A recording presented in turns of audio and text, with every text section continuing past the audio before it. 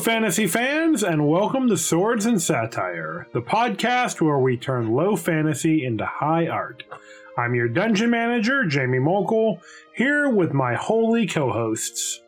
How's it going? I'm Chelsea Hollowell, your holy host for the evening. Amen. Nice. Very nice. Sacrilegious. Oh, yeah.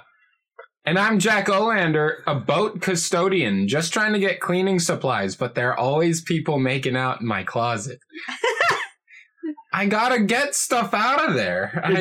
It's just rude. I'm trying to be considerate and not walk in, but, you know, it's not nice in there, but people just keep going in there. What are you gonna do? Don't your superiors just schedule that into your shift, like having to wait for people? I explain it to them, but they just say to get it done. I'm doing my best.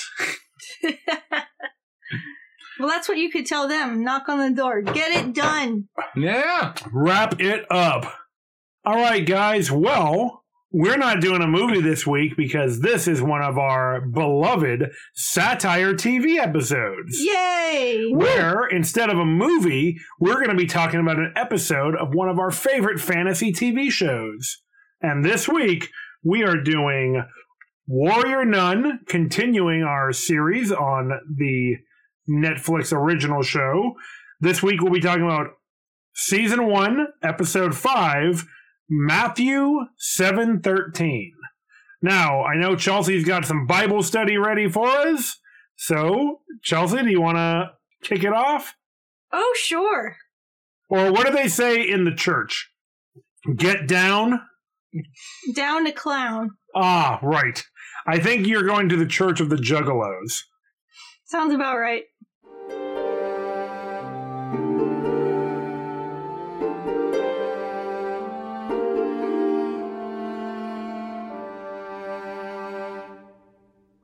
So, your Bible study for this week is on Matthew 7:13, which reads, "Enter through the narrow gate, for wide is the gate, and broad is the road that leads to destruction. That's what she said? And many enter through it." That's definitely what she said. I thought that was what he said, Yeah, either way. because it's the word of God. These days, I'm content with either one. Yeah, okay, I see what you did there. God is kinky, I get it. I mean, if he created humans, Therefore, humans are kinky. and humans are made in his image, Yes. what can we say about God? Oh, God.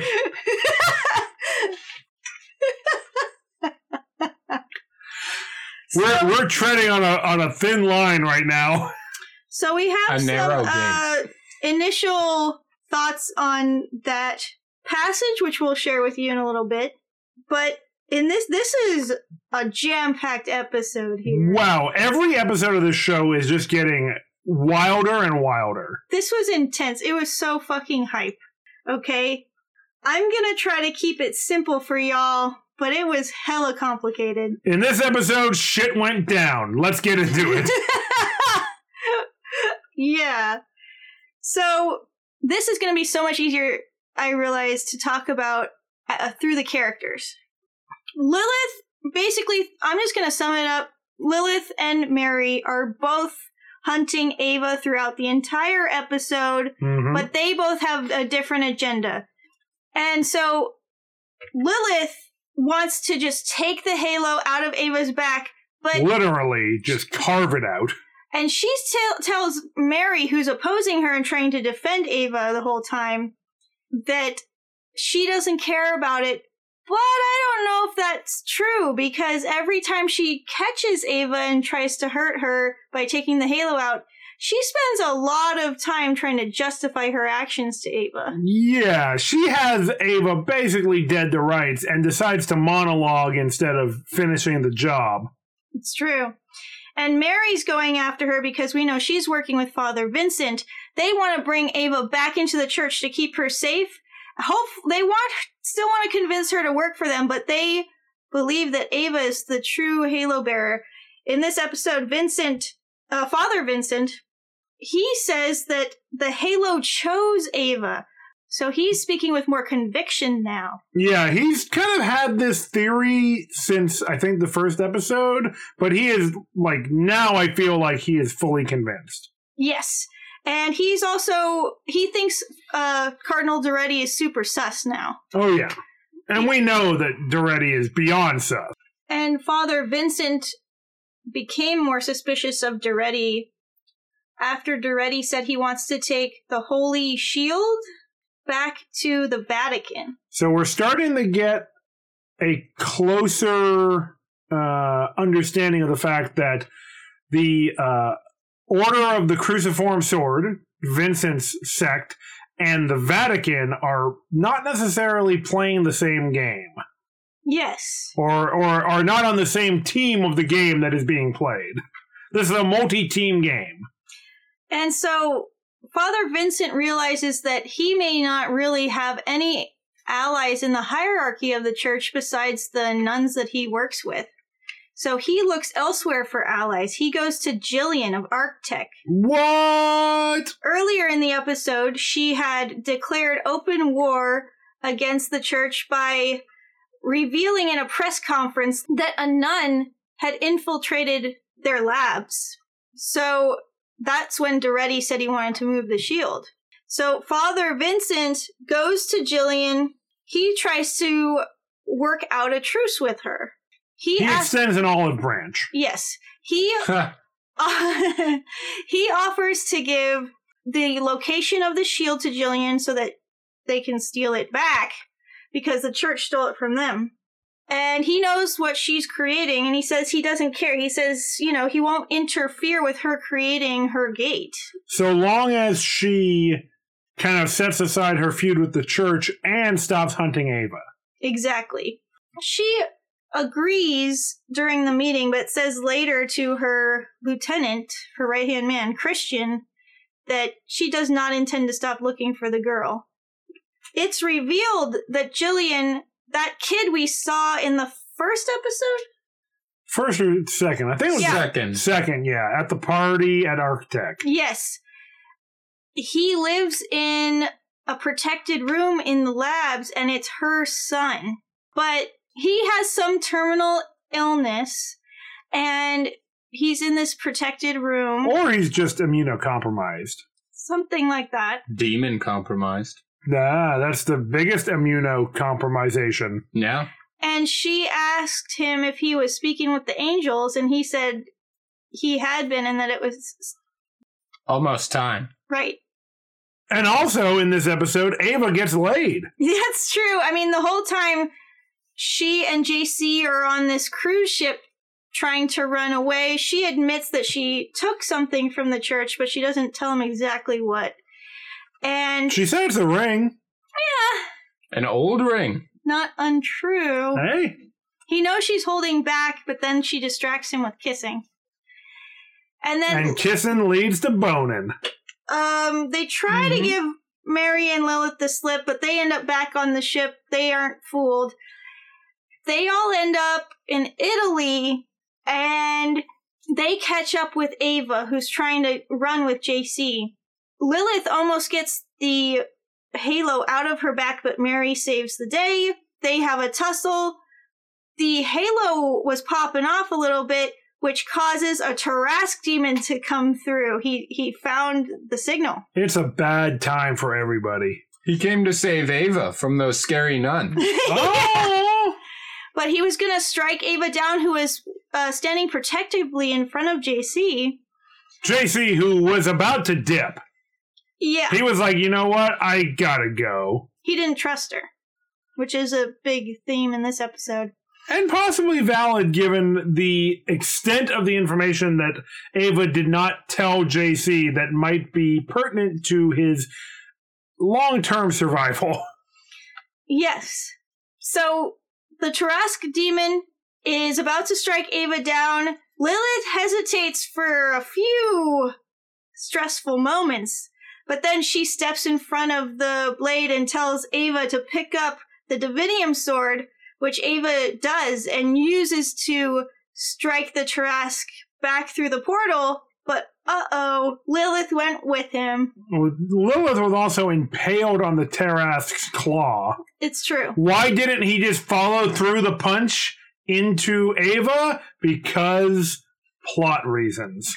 Also, he stood there gloating for a while with the... Ho, ho, ho. Oh no. Didn't you see his face when she jumped in front of his claw? He was like, what the fuck? He just stood with her on his Why would you do that? Yeah, exactly. It's just like, seriously? Dumbfounded. He stood there like an idiot and then died. Once the portal closes, Ava does like Ava usually does, and she teleported through the wall and runs away when JC is trying to ask her what the hell is going on. Classic Ava. And then Mary is left in a halo of light surrounding her, just looking super grim. And scene. Well, that's what happened in the episode. Why don't we get into our discussion?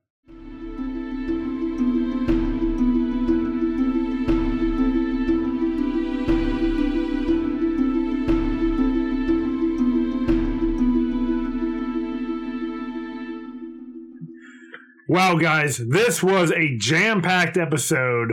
There's a lot of stuff I want to talk about. But I think the first thing I'd like to lead off with is, wow, Mary, huh? What a badass.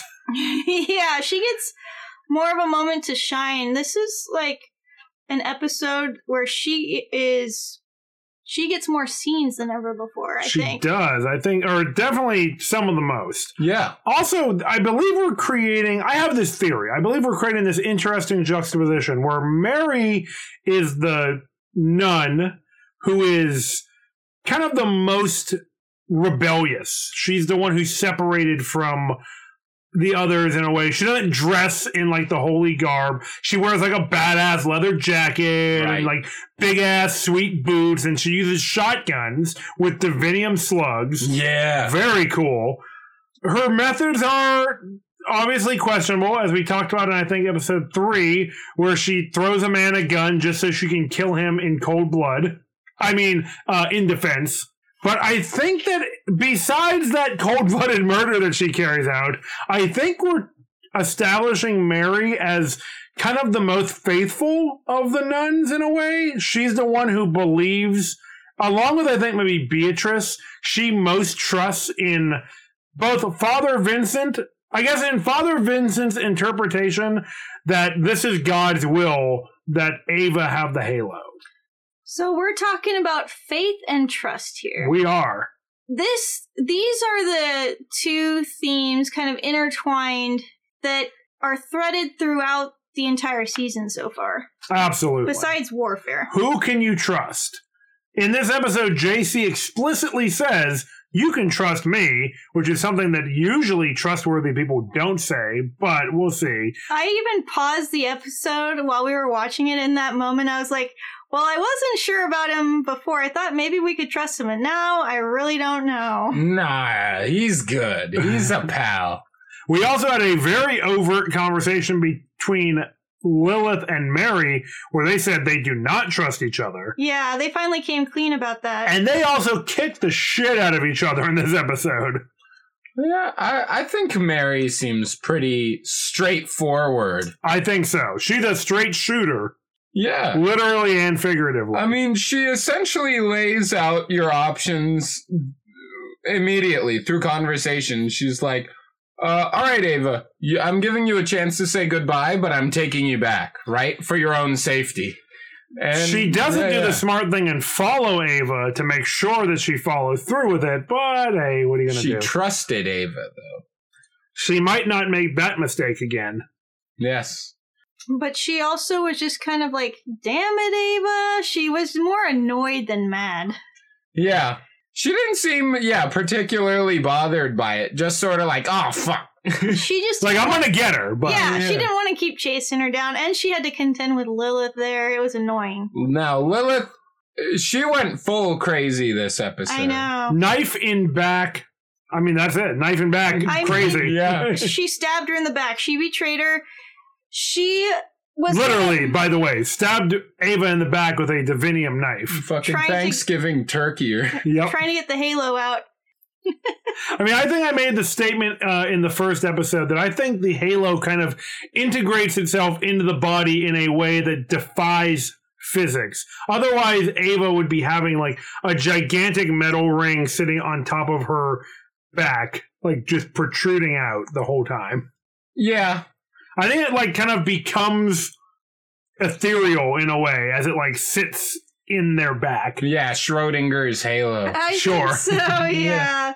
I mean, it's there, but it's sort of not there. Sometimes it glows Yeah. and summons Tarrasques. Yeah. Vincent is also showing, Father Vincent is also showing that he doesn't feel like he can trust Duretti anymore. He was working with him before and that just like felt like they had a difference of opinion. Hey, that's a coincidence because I also don't feel like we can trust Duretti fucking ever. Fuck that guy. Yeah, I'm thinking maybe they'll try to make his motivations a little more sympathetic toward the end of the first season. But I did all that evil stuff because I wanted to. Oh, you're right. I relate to that. He's not such a bad guy. Yeah. So, yeah, Ava is also having difficulties showing trust in her friend, JC. Mm-hmm. She doesn't trust him with the whole truth. She thinks he would just bounce. Yeah. But yet, it is her lack of willingness to trust him with the truth that drives him away. Exactly. Curious. That is what is driving all of these characters to strife with one another. Trust? Yeah, well, Or lack thereof. not showing faith in others. Yeah. So this is, causing a lot of internal strife, especially within the church ranks. And you know who they're really not trusting? God. Because God gave Ava the halo. Kind of, sort of. Except for Vincent. Well, We yeah. see that he is trusting God. He says the halo chose Ava. It's basically saying that she was chosen to fill that role by God. He's still trusting in that. And he trusts that God led him to talk to Jillian. He says in that conversation, she asked him why he would trust her to follow through with her end of the bargain. And he says, well, he would not lead me astray, meaning God. And giving the coding of the show, he's totally right, too. And she's like, well, the plan hasn't changed at all, to her second-in-command, Christian. He's like, I can't believe you're actually gonna, like, stop looking for the girl and all this just because of the Father Vincent. And she's like, what? The plan hasn't changed? What are you talking about? Right? Yeah. I mean, we don't know all of Jillian's motivations, but we definitely learn an interesting thing about her in this episode. That she has this young, immunocompromised or terminally ill or something boy inside of the Architect Labs who she calls her son, or that I guess he calls her mommy, something like that. And what's going on with that? What's the deal? That's my big question at the end of this episode. But yeah, I mean, it seems clear that this relationship is what is driving her to seek other realms, which is her goal for creating this gate she's creating out of divinium. Right. She thinks she's finding a way to open a portal to heaven, but somebody else points out that she could very well be opening the way to hell. In fact, Father Duretti believes that that is the only possibility. Right. But yeah, Father Duretti's judgment is less than stellar. You know, it might be reckless to assume he's wrong in every situation, though. No, Every absolutely. instance. I agree. Yeah, 100%. Yes. So something that's interesting about Jillian is she's all about technology, but she admits in this episode that she believes in heaven because she's found a way to create a portal to heaven.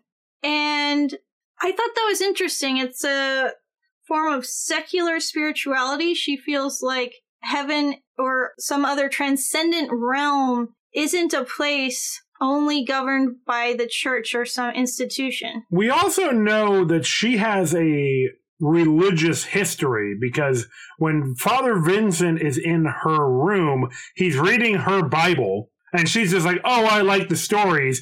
But then when the scene, when the camera angle changes, we see the Virgin Mary statue in Jillian's room behind them. Right. Like prominently, it's kind of in a corner, but it's like, we're talking a 2-foot tall statue of Mary. Yeah, I mean, in that conversation, she says, the church sells dreams, time for someone to sell reality. Yeah. And she says it with some salt. Oh, yeah. So it seems like there's something personal going on there. Right. Now, right. Jillian says something else interesting in this episode about hell is a concept that is often used to control people, especially women. And I thought that was an interesting line. Especially since there are all these warrior nuns out there. Yeah. Who are fighting the forces of hell? Being controlled by the church. Are they really? I mean, Tarrasques and Mist Demons seem pretty hell-like, but I don't want to cast aspersions. But well, it's like, this is a Christian fantasy show, so they are how the Christian God made them, right? Yeah. Magnificent. Yes. Well, she could be right, in a way. Hell could not be the way that the church pitches it, right? It could just be for demons in this setting. Yeah. And it could have been used just as a way to threaten people, and she could be right about that. Yeah, absolutely. However, the forces of hell definitely come from hell, probably. or they fuck shit up. Whatever dimension of reality humans call hell. Yeah, exactly. That's kind of what she's getting at, I feel like. I think so, yeah. Yeah. Guys, what if hell and heaven? Same thing. Think about that. Hypocrisy, the heavy metal band, said it best. Heaven, hell, God, Satan. You can't have one without the other. Yes. So maybe it's like a district of heaven? Yeah, could be. Like a neighborhood. Yeah, probably the business district. Very likely. Well said, Jack. Or the suburbs, am I right? Whoa. The suburbs are on the outskirts of the business district, which there is hell. Go. Yeah. I'm guessing Jillian at some point was very faithful, and it sort of, whatever the outcome of her faith was not to her liking. Right. And she seems to have taken matters more into her own hands. I mean, I have suspicions that this all has something to do with the child. Yes, me as well. And I gotta tell you, her lack of faith, presumed lack of faith, she is very spiritual. She seems like it. Seems like she's lost faith in the church. Yeah, in the church, but not necessarily in God. Right. Or like the idea of heaven is, she says she wants to get to a place where there is no death. Right. She wants to create a bridge to this place for humanity to get to. She's trying to improve things, right? It's kind of like going into the gray lands. Yeah. Yeah, I think it's pretty cool. She's kind of like developing her own form of like techno spirituality. Oh, do you think she's a techno pagan? Maybe a techno pago Christian. Very cool. I think she's actually a technognostic. Technognostic? Oh, yeah, Gnosticism. Hell yeah, dude. I was thinking agnostic, but yeah. Oh, agnostic. Technognostic.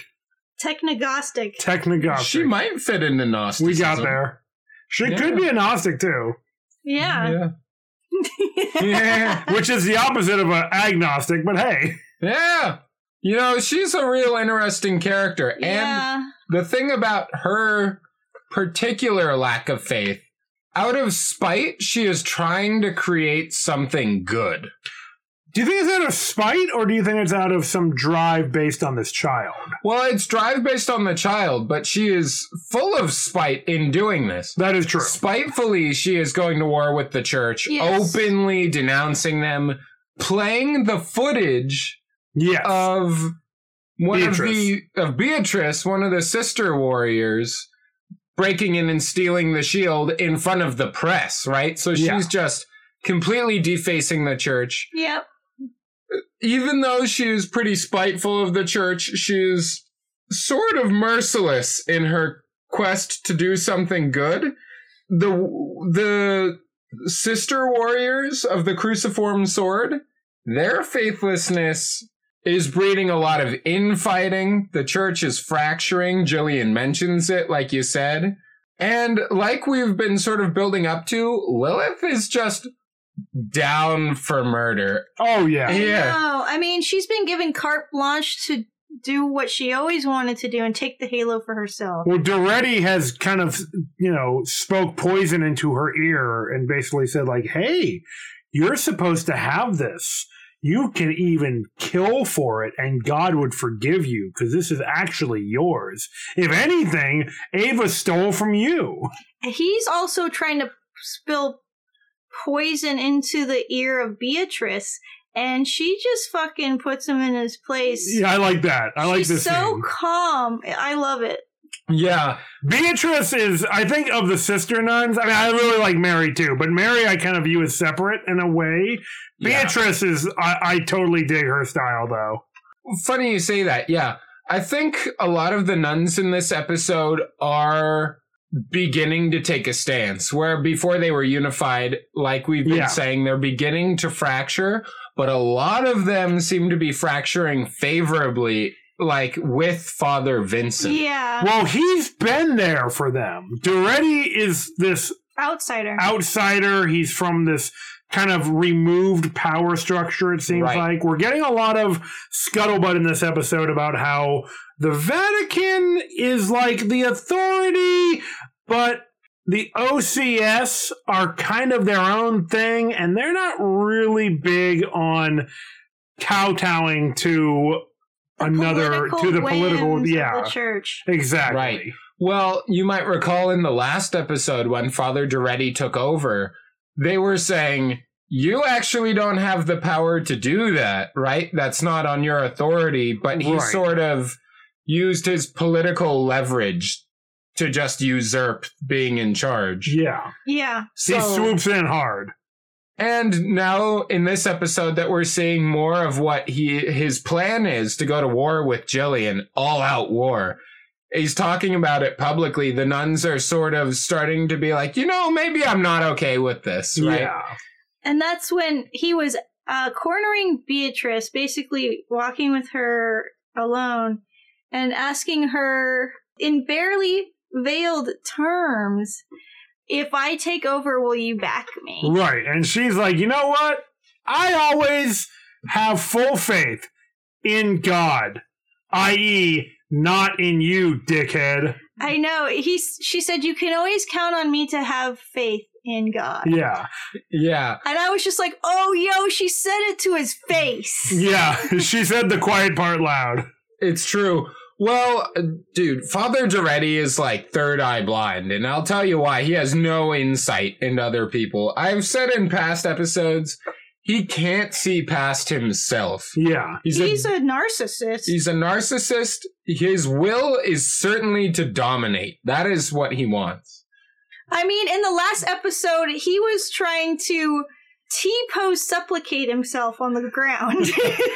Oh my God. Doretti to me, okay, now hear me out. Crossing T-pose. Yes, that was ridiculous. Were you just laying on the ground T-posing? I mean cross-posing? Oh, yeah, it was the T-pose, planking T-pose. Yeah. So, hear me out though. Cardinal Doretti. Right. Garbed in red. Red often associated with who? My favorite literary character. Satan. That's right. The big L himself, Lucifer, who is a clever schemer, often in the way he's portrayed in media. I was thinking this episode, the way when I said speaking poison into Beatrice's ear, it made me think about Lucifer. Yeah, exactly. Yeah. Well, the thing about his who again is my favorite fictional character. Oh, yeah. Yes. The thing about his lack of insight, right, is in that conversation with Beatrice, there were, I think, 2 or 3 occasions where she was outright implying like, oh, I'm not down to help you. Yeah. And it was and he was just... And he's like, so you're going to help me? Yeah, exactly. I kept noticing how she was hinting like, yeah, I'm not down for your plan. And I was like, oh, how's he going to react to that? And he just sort of like pauses for a sec because he's confused, but trying to veil it. And he's like, oh, she's just being nice, right? Or like, oh, she's being humble. And he keeps like trying to coax her into helping him still. It isn't until she outright says what he doesn't want to hear that he's like, wait, you don't want to help? It's like, oh my God, the entire conversation has been heard like saying no. I know. And only at the very end are you like, wait a minute. I mean, we can't be surprised if a guy is not like able to process that based on how dense dudes tend to be. And this is directed by a woman. So I think it makes sense that with women backing the creative direction of this show, that they would kind of use that kind of real world issue to highlight it here. Definitely. Subtlety doesn't work on some dudes. No. Especially dudes who feel like they are entitled to power, like Duretti. Cardinal Duretti. Yep. Right. And, you know, this conversation makes me think about another running theme throughout this show, which is loyalty. Yes, absolutely. Got that in big letters in my notes. Yeah.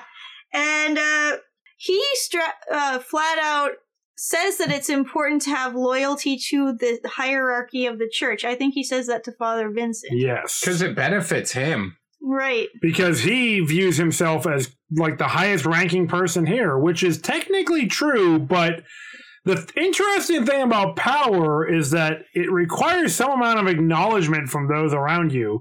If none of the sister warriors, if none of the nuns acknowledge Cardinal Duretti's power, he's going to have a bad time trying to take over. It's true. He's going to end up getting his ass kicked out the door, possibly literally by ninja nuns. Look, if he is... Nunjas. Yes. Nunjas. Nunjas. It's hard to say. Whoa. If Duretti is not possessed by a wraith, I think he's going to have a hard time fighting off those warrior nuns. True. Or even if he is. Sister nuns, I should say. Yes, please, get it right. There's only one warrior nun. Sister warriors is also acceptable. Okay. Sister warriors. There we go. I believe that's what they're called in the episode. Yes. They're nuns, but also sisters, and also warrior. Right. Mm-hmm. So a lot of people are drawing lines in the sand right now for the characters, for the people in power are drawing lines in the sand, I should say. Jillian, she's kind of establishing her willingness to go to war. Duretti is willing to take that bait. Vincent is trying to figure out who he can trust and who will put their faith in him. Speaking of which, real quick, Duretti's pretty easy to bait. Oh, very. Yeah.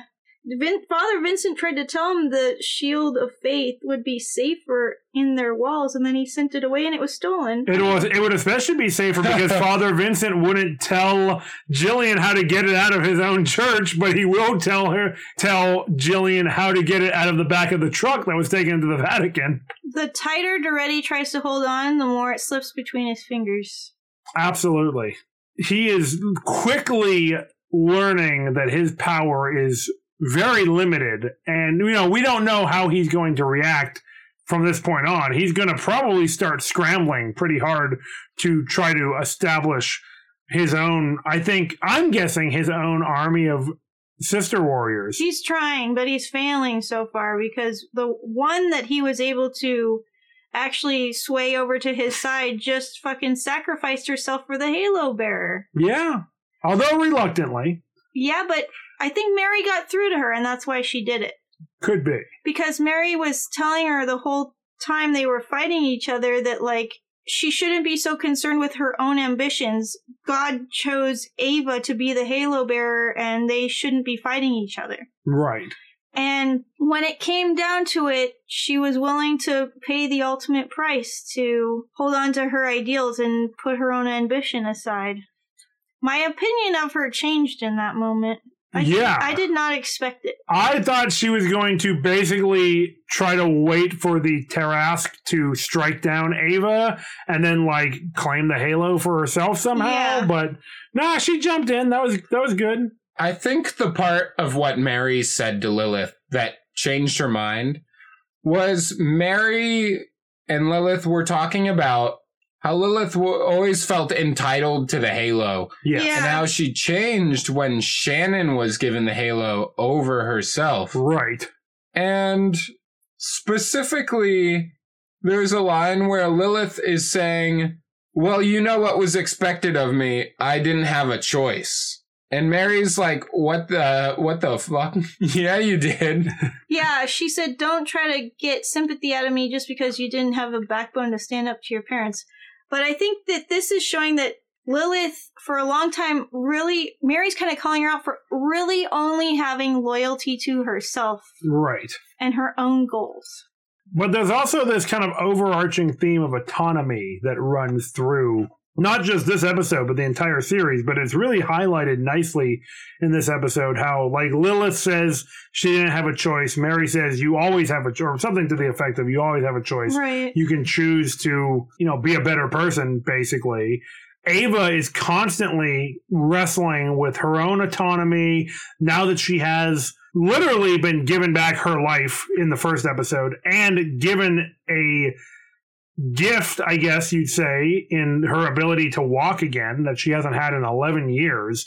Now she's grappling with the choice of, am I going to become, I don't even need lack of a better words, am I going to become the warrior nun, or am I going to be party girl Ava who gets to, do all the stuff that was taken from me for 11 years of my life? Yeah, she's only 18.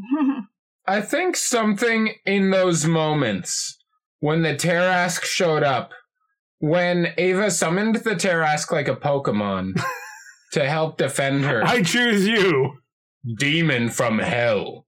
Right? I think it was more of a Persona type of summoning. Yeah, you're right. Oh, yeah. Yes, That's totally. Good. That's good. It's true. Arsene is just a fucking demon from Persona 5. Yeah. Yeah. Just a literal demon. But, that when the Tarask shows up, Lilith is seeing Ava defending JC. Yeah. No, Doesn't good have point. a weapon. She says, get behind me, I'll protect you. Yeah, she keeps saying that. Yeah, Good point. And so I think something in that moment, Lilith, exactly like you were saying, was hesitating. She was just debating whether or not she wanted to let Ava die. Yeah. Right? Yeah. And I think seeing her defend this person that she cared about Without a weapon. And Lilith, her faith in her family, or her loyalty to her family. That's a family, was put in question earlier in the same day. Right. And so all that combined, she just decided that, she was going to do her best. That's a great point, because Lilith has been kind of questioning Ava's dedication, whether or not she's got what it takes to be a sister warrior and the warrior nun. She has not up to this point believed that Ava has the necessary skills. And I think in seeing Ava, I think it's a great point, Jack, seeing Ava defend JC, knowing that she's probably going to get destroyed by this Tarask, Lilith is like, holy shit, Ava actually has something inside of her that is going to be necessary to fight these demons. Yeah. Even if she doesn't have the training, she's got the heart. Yeah, exactly. And that's what Mary told her earlier in the episode, why Shannon made a good leader. Because she had Exactly. heart and she cared about others. And she was a good leader.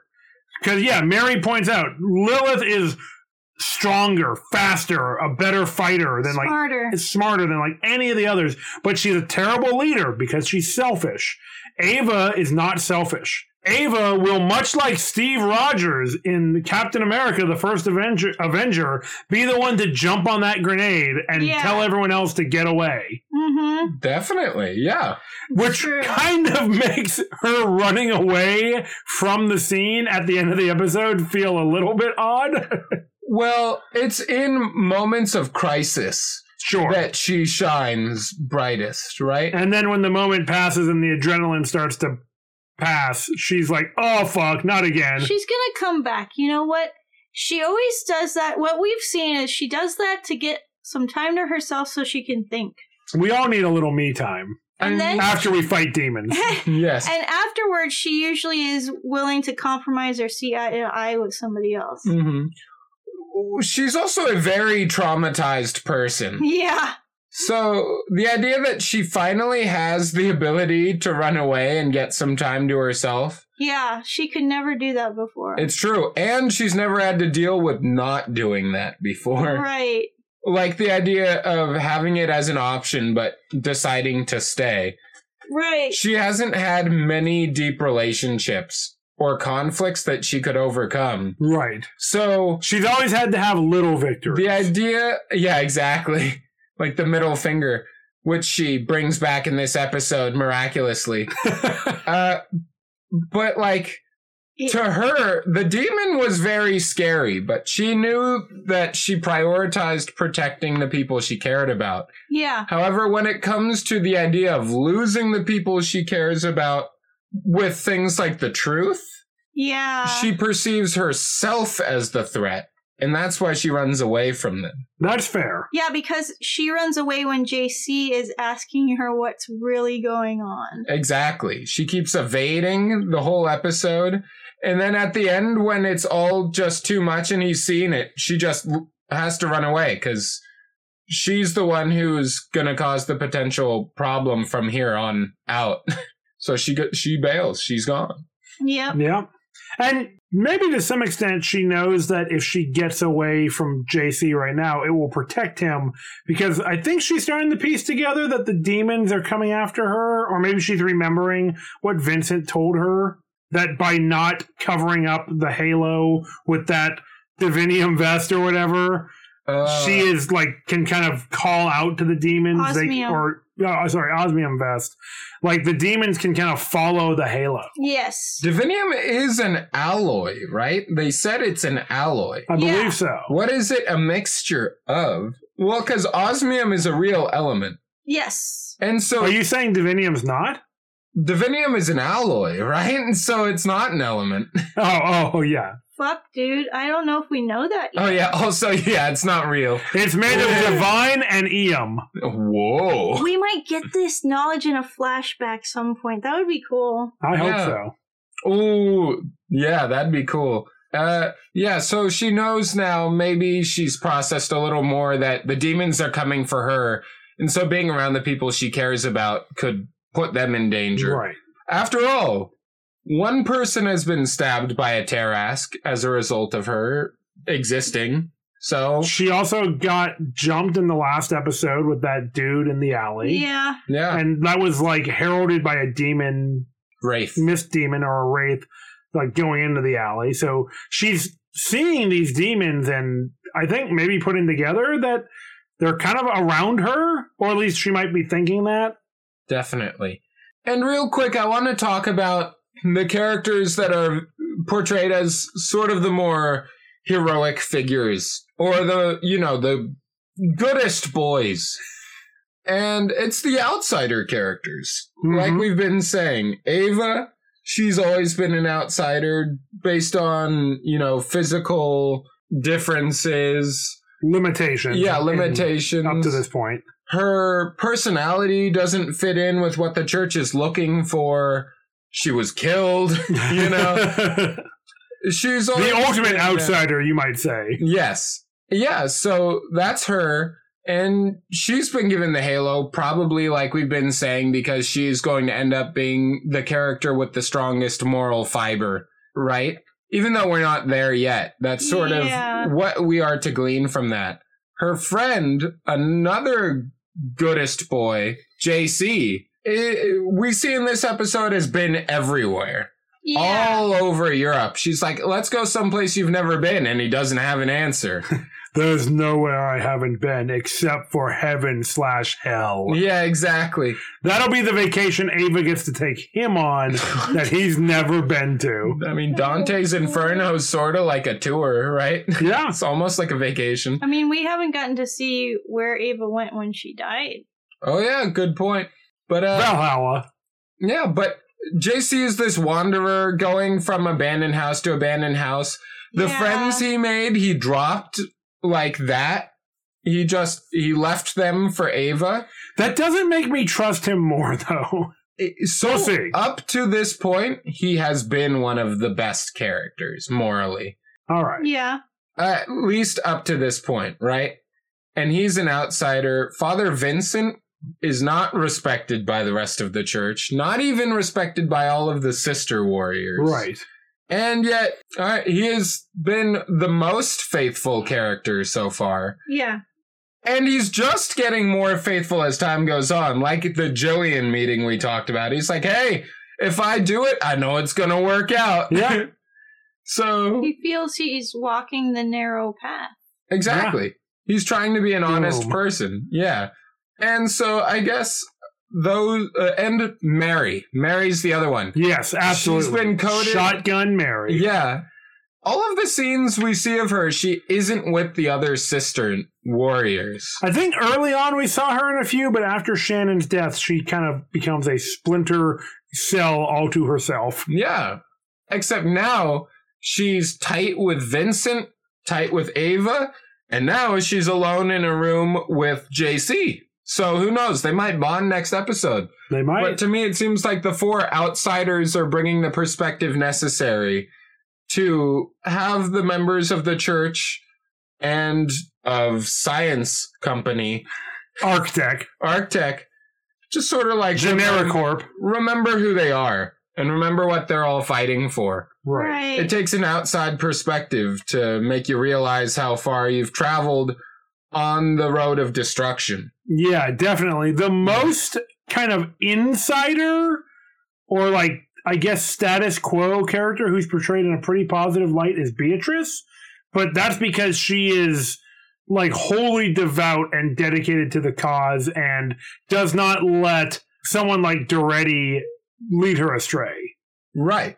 She knows So she's willing, about. yeah, she's willing to go outside of like the established hierarchy. So in that way, she's also kind of an outsider. Mm-hmm. All right, guys. Well, like I said, this is a jam-packed episode. I think we've covered a lot of it. So why don't we head into our final thoughts?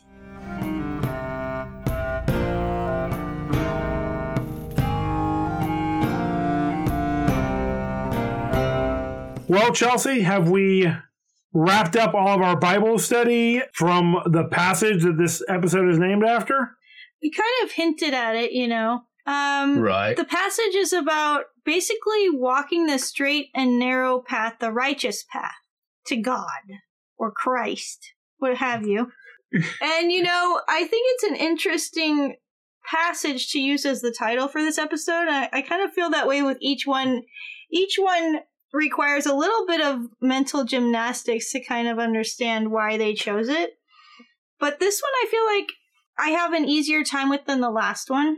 It's kind of like which character is truly walking the straight and narrow path to God. A lot of the characters... Spoilers, it's not Doretti.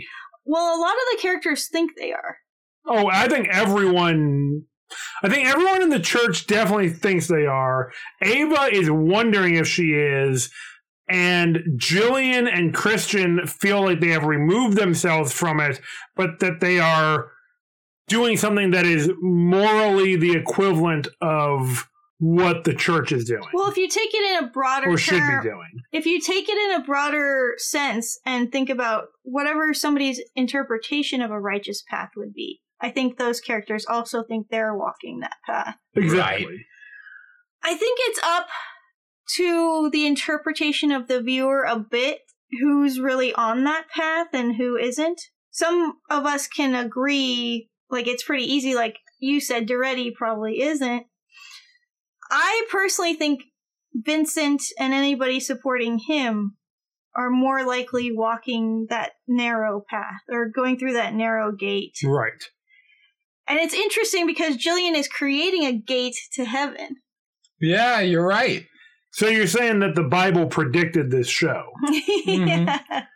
This passage sort of reminds me of another one. I don't know what the citation is. That's okay. But it's a line where Jesus is saying, it's harder for a rich man to get into heaven than it is for a camel to pass through the eye of the needle. Right? Which, the eye of the needle was the name for a very small gate into the city of Jerusalem. Oh, I didn't know that. Yeah, I thought so it was like it's- a valley. Yeah. So it's not, That's he's not saying interesting. it's impossible for a rich person to get into heaven.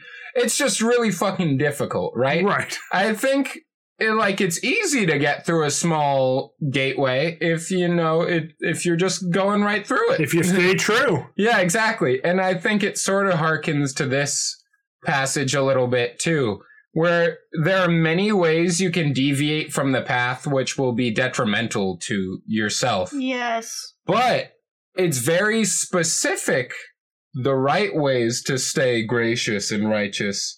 And so if you stick with those few rules and limitations or those few guidelines, you should be set and you shouldn't have to worry about whether the gate is wide or small, right? Mm-hmm. The goal is easy to get to if you just follow the simple ideas. Don't be rich. Mo money, mo problems.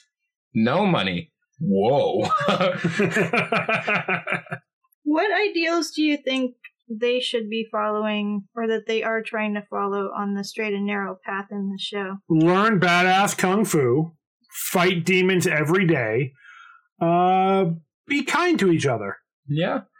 Well, I think it's a lot of the themes that we just mentioned, right? Trust is the foremost. Trust and loyalty. Yeah. I feel Father Vincent putting trust in Jillian is supposed to be the strongest moral fiber thing we see in this episode. It's hard to stand up to the institution you're a part of and be a whistleblower. Yeah. I think there's something wrong and seek outside help. And it takes a lot of more strength to do that. Right. Yeah. I think truth and trust are definitely a huge part of it. Right? Also, however, I think Jillian displays part of it really nicely. She's trying to take care of her kid. That's a great point. And that's why she's doing all this. It still could be, it could still end up being a selfish act that dooms us all.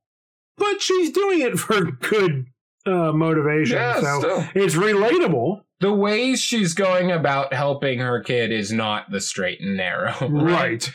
Right. But the intentions are there. She thinks she is on the straight and narrow. I don't think she is. Nah, she's pretty wild. She's spiteful, like I said. Instead of accepting what's happening to her child and having faith, like obviously at one point she was a person of faith, right? Mm-hmm. She's taking matters into her own hands and losing that trust. Right. Right. Another scene that we only sort of briefly touched on that's important, that sort of relates to the straight and narrow. Ava and JC have sex in a cleaning closet, right? Yeah. When they're making out, I noticed it was playing choir music. Yeah. Choral music, right? Yeah, it was. They were ascending. Right. Well, a lot of times when you think of strict Christianity, you think chastity, right? Yeah. Oh, right. Right. But the thing is, no one ever said you had to, right? Yeah, I thought it was go forth and multiply and be like a bunny. Yeah. Go out and chill. Have a good time. Yeah. Live a little. The thing is, I think that was supposed to be coded as a really good moment in the show. It felt like it when we were watching it. We were like, oh yeah, get 'em, Ava, right? Yeah. And the thing is, it's because they're not objectifying each other, right? And they like each other. They really like each other. Personality-wise, they're attracted to each other. So I think when you see a scene like Ava's this, got googly eyes for JC. dude, huge googly eyes. She can't stop thinking about it. She just stares at him constantly, and he's like, what are you thinking about? And she's like, oh, I've been quiet for like 30 minutes just looking at him, right? And I think it's supposed to be a really good moment, which is ironic because they're nuns, right? You assume they made the vow of chastity. But not Ava. I know when she has sex, it's coded as a good moment because it's like genuine expression of life, like I've said in the other episodes. Yeah. It's a connection to another person, and it is a connective moment. Yeah. It isn't like they're just having a fling, not that there's anything wrong with that. But the connection is, I think, the part that is being accentuated here. Right. And that's good. Yeah, they seem to care a lot about each other. I think it is a gracious sex scene. Yeah, I like that. Well said. Yes. It's more pagan. Right. It's hot in a holy way. Yeah. Holy hotness. Yeah. Wow. Well, yeah, I agree with you guys. There's a lot of interesting stuff that happened this episode, and I like the way that the storytelling is framed has been really good. I still enjoy the characters and want to see things go well for them. Yeah. I still like the way that they reveal bits of the world. I liked the scene where when Jillian offered Father Vincent a drink, we find out that he's in some kind of AA or similar program because he knows exactly how many days it's been since he's had a drink. I thought that was a nice little bit of subtle storytelling where he's not like, I'm not going to drink because I have a troubled history with alcohol. He says a thing that somebody who's actually recovering from alcoholism might say in the real world. The dialogue is very grounded most of the time. Yeah. Obviously, like some of it's a little CW teeny bopper honestly stuff, but yes, overall it's really good. But I personally noticed that was stronger in the first episode. Yes, they seem to have kind of found their voice and are leaning more into naturalistic dialogue. Still very compelling acting. Yeah. The characters are established as what their base is, and now they can just sort of be fleshed out. Yeah. We were all saying we're really identifying with them all a lot more. And I mean, it makes sense as the actors are getting more and more into these characters. You know, we're 5 episodes in. Like I don't know how the episodes were filmed in terms of chronology, but probably somewhat linear.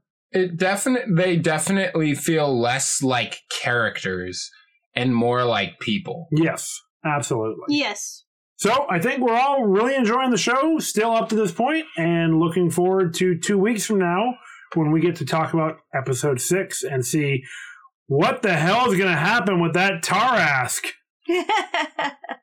And other questions about, like the kid in the architect lab and stuff. Yeah. And on that note, that'll do it for us here on another episode of Satire TV.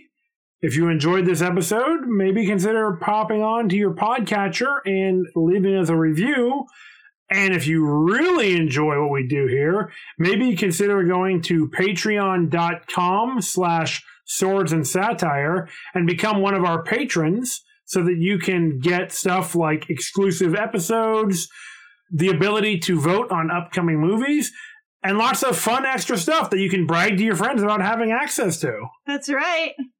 And if you want to keep up with us beyond that, we're on social media, guys. Oh, really? Yeah, at Swords and Satire on Instagram, Facebook, and Twitter. And Jamie posts some awesome memes that are super funny. And he'll let you know what some of the next things are that you can expect from us. If I remember to do it. Which is most of the time. Which is some of the time. Exactly. And one of the greatest ways you can help us, the miracle of spreading the word, as it were. Tell your friends, tell your family about our show. If you get more people to listen to us, we really appreciate it. And you'll have more people to talk with it about. Tie a note to a twig, give it to a dove. The dove is a metaphor for God who will deliver it, divine send, our podcast into the hands of your loved ones. Just do that. Chase down a dove today. Deus Ex Machina. Just start your note with these words. Have you heard the good news? Have you heard the good news? Swords and Satire is a podcast about fantasy movies and TV shows. It is a sovereign podcast. Oh, God. We might be establishing a new bit of fiction about ourselves. So, yeah, go chase a bird. It works. Well, guys, until next time, Hail Crom!